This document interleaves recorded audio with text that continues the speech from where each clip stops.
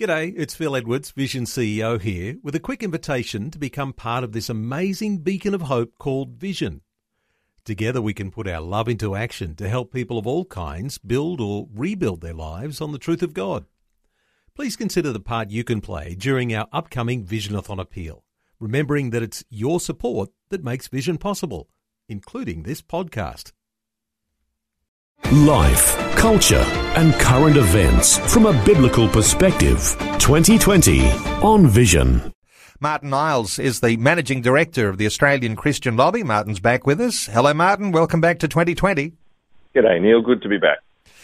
Martin, let's start with one of those headlines that I know that for many will have been quite emotive even over the weekend, because the very first participant in the voluntary euthanasia that is now able to happen in Victoria has lost her life. The woman, a 61-year-old cancer patient from Bendigo. We'd been expecting this, but even when it does happen, it becomes a shock. How did you feel when you heard the news?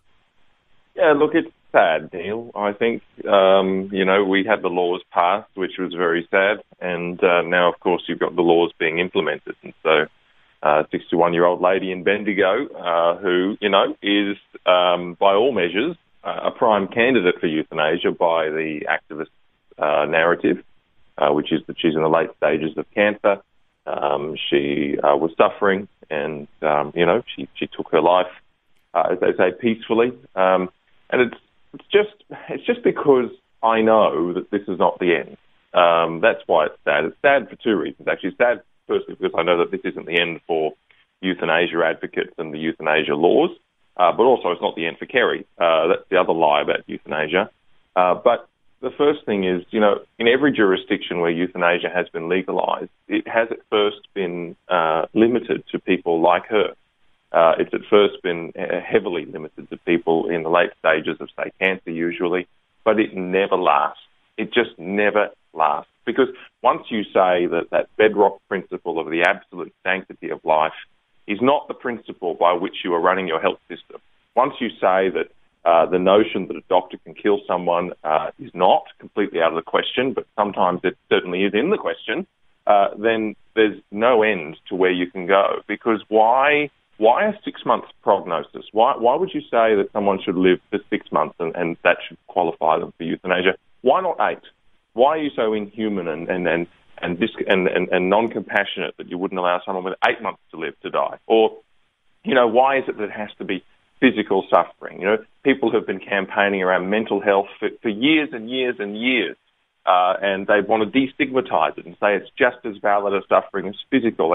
And that exact argument's been raised in Belgium, the Netherlands, other jurisdictions, and it always wins out in the end. And then you can say, well, why does someone have to be over the age of 18? I mean, my 17-and-a-half-year-old daughter has only got a few months to go. Why are you being so cruel to her? She needs an empowered and a dignified death. And that argument as well comes up. And, of course, we know now that children of any age can be euthanized in Belgium in particular. And you've actually had an 8-year-old, a 9-year-old, an 11-year-old, and all sorts who had disability being euthanized. And this is where it goes. And that's where you get these harrowing and dreadful cases coming out from all over the world now, of people dying for disability, people dying because they're depressed, people dying because they're alcoholics, people dying for... It's just unbelievable. Dementia patients who never requested it.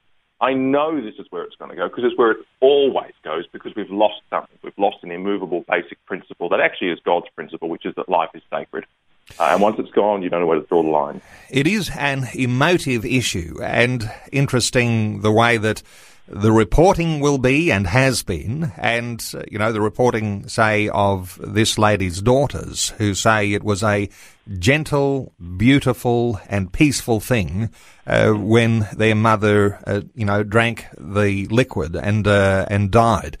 But you raised something very important in here, I think, for our conversation today, and how we might appreciate these things on a political level that there is a principle involved, and no matter how emotive and how even warm and fuzzy people might make things like this sound, as Christians, we do stand on a principle here, the value of human life, and we recognise that there are some challenges and some very drastic things that happen once you actually break that principle, which appears to be happening in Australia. But we are a principled people, Martin, and we can't forget that. We're compassionate, but principle here is very important. Well, that's right. And, hard cases do make bad law. I understand. I completely understand the fact that some people are afraid of death. Some people have a certain anxiety around how that will play out. And some people see people suffering and say, I want to help. But, some things sound helpful. Some things even look helpful, and they're not helpful. That's one of the things public policy makers need to deal with all the time. But, there is something else. And look, it's a bit sensitive, but it's true. Euthanasia enshrines a lie about death. I was reading the article and was really saddened, actually, because they said, Mum had an empowered death. And I thought, there's nothing empowering about death. Death is the ultimate disempowerment. Death is death, no matter how you look at it, no matter how you dress it up. It's the end. And the Apostle Paul calls it the final enemy. He says, it is the thing that will get us in the end. And if anybody wants an empowered death, there's only one person that empowered death, and that's Jesus Christ. He conquered it. He rose again. And because of that, those who put their faith in him also conquer death. And that's the only way. The only way to empower yourself in death is to live through it because of what Christ has done and rise again as he's promised in the future and live with him. And, it's actually an opportunity, I think, for the truth of the gospel, because it's what people crave. They want to overcome death, and there's only one way. Euthanasia won't do it. Euthanasia will take us down a dark path, there's no doubt. And death will still be real in the end. It'll still get you. But it's Christ himself that is the one who brings life in those circumstances. And in a longer conversation, we would talk about palliative care and is enough being done to make people comfortable towards the end of their lives, and the risks about coercion and all of the challenges that come along with this sort of legislation. In some sense here, Martin, we wouldn't even be talking about euthanasia unless at the other end, and when we talk about the end of life, we talk about the beginning of life. Of course, abortion in Australia is way down the track, out of control, you might say, because we have dreadful abortion laws in so many states around Australia. But let's come to something that is very current and something very much today, the abortion bill in New South Wales. And this is something significant because there's a special vigil for life that starts at noon today. It's a critical time for people in New South Wales especially to stand up here and try and head off this particular legislation at the pass. What are your thoughts for what's happening in New South Wales today? Well, isn't it a concern, Neil, that we're talking just about, sort of the same thing at the beginning of life and the end of life? And you just seem to see moves on this right around the country at the moment, where there is a move in Australia now to select categories of life that are less worthy of living than others, or categories of life that can be taken by other people, whether it's a doctor to assist someone to commit suicide because of their health, or whether it's a doctor to intervene because a woman has chosen to kill a child. And that's exactly what it is. There's no doubt that a baby in the womb is a human being. That's a scientific term. People argue over whether it's got personhood, but it's a human being, and you are extinguishing its life. And in New South Wales, we face a debate tomorrow on a highly, highly liberal, in fact, the most liberal abortion law in the world is going to be debated tomorrow. And look, indications are at the moment that it will pass. But, as Damien Tudorhope, the New South Wales Finance Minister, said, he said it will only pass if you don't speak up. And people need to. There's a Vigil for Life starting at 12 o'clock today, and if people Google Vigil for Life New South Wales or visit the Right to Life website in New South Wales, they'll find the details for that, and that will continue until the bill is voted on, which is probably tomorrow. And also ACL have a campaign where people can look up who their MP is and shoot off an email. It's all very simple and easy. You just plug your details into a form at acl.org.au, our website. Google us, and there's a link at the top of the page you can click on and go through and send that email. But this is allowing, babies to be killed right up to the point of birth. So viable children that could live outside the womb, babies that could be about to be born, are able to be killed. And we know just how barbarous that is. I mean, they can feel pain from 16 weeks is merely one reason why that's wrong. I mean, extinguishing all life is wrong, but this bill goes even further. Martin, I know that there'll be Sydney-siders who are listening to us talking about this now, and perhaps they've got a little bit of time on their hands over this next 24, 48 hours. The idea of a vigil for life, some people will think, well, I never do that sort of thing. I never march. I never really stand up and, make a personal bodily appearance in any of these things to actually make a statement. But as I appreciate it, numbers are important when you have things like a vigil. It's going to be outside the New South Wales Parliament starting noon today, and you're looking for people even to sign up in shifts. So you might not be able to be there for the whole 36 hours of the actual vigil, but people, you want them to be there in numbers because numbers are important. What's your encouragement to people who might be in the Sydney area or in that part of the world to be a part of this particular vigil? I would say this. I would say, Neil, as you have said, numbers make a huge difference. Politicians would not pass this bill if they thought there was sufficient community opposition to this bill, especially amongst the people that vote for them. They just wouldn't do it. The reality is they just don't think that's the case. However, we can prove them wrong, and we have proved them wrong in the past. So it can work, because what we need to realise as well is that people who think this way about things like abortion law, there's actually far more of us than we've ever realised.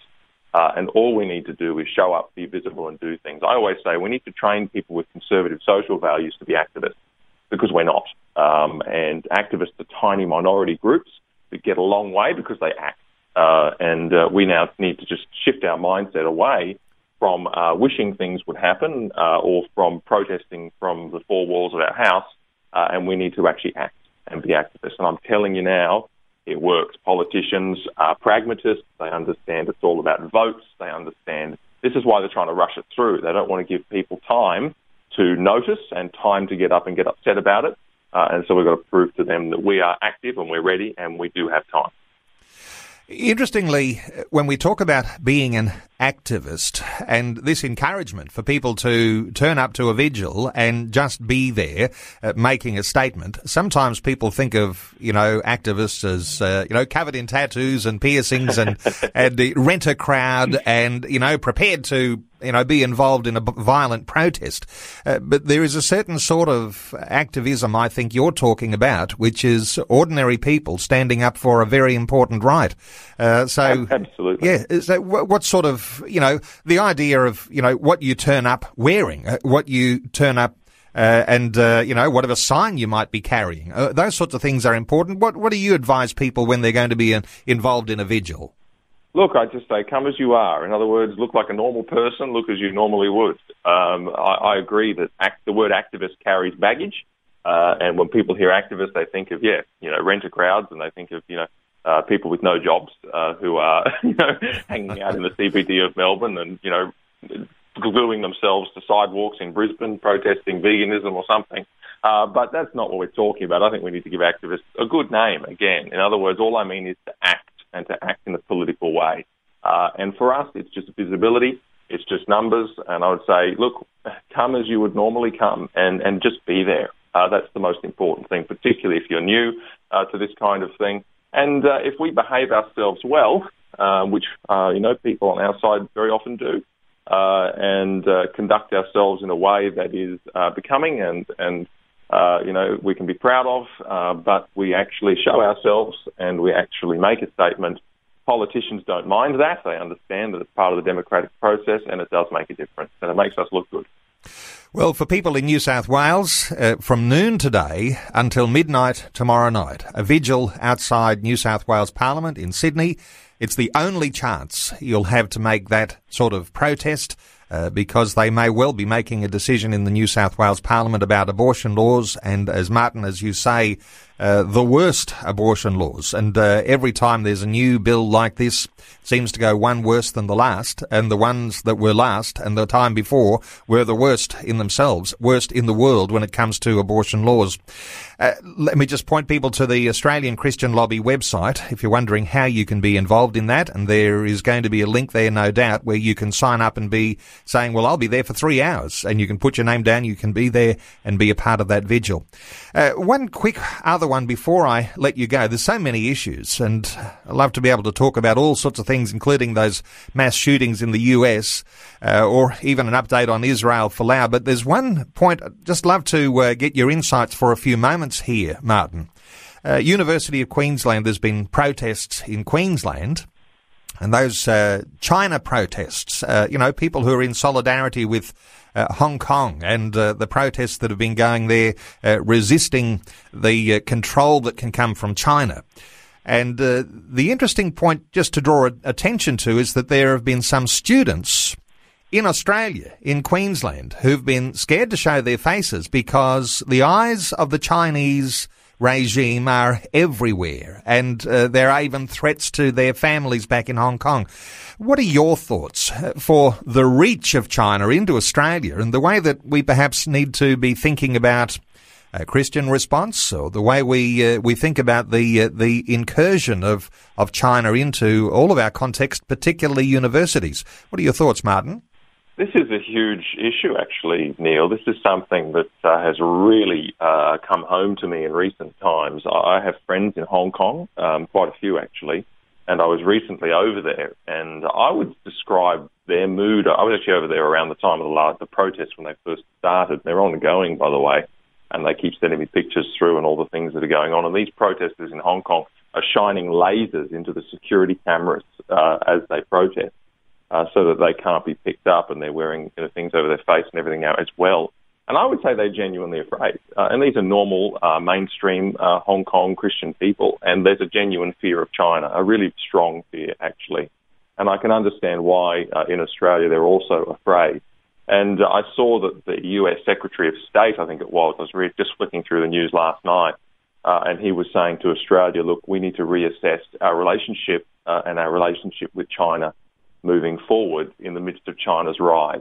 And I think that's exactly right. I don't quite know what that means, but we're in a situation now where we're very close to an emerging superpower whose human rights abuses, whose disrespect for the rule of law, and whose control over their citizens is getting, frankly, out of control.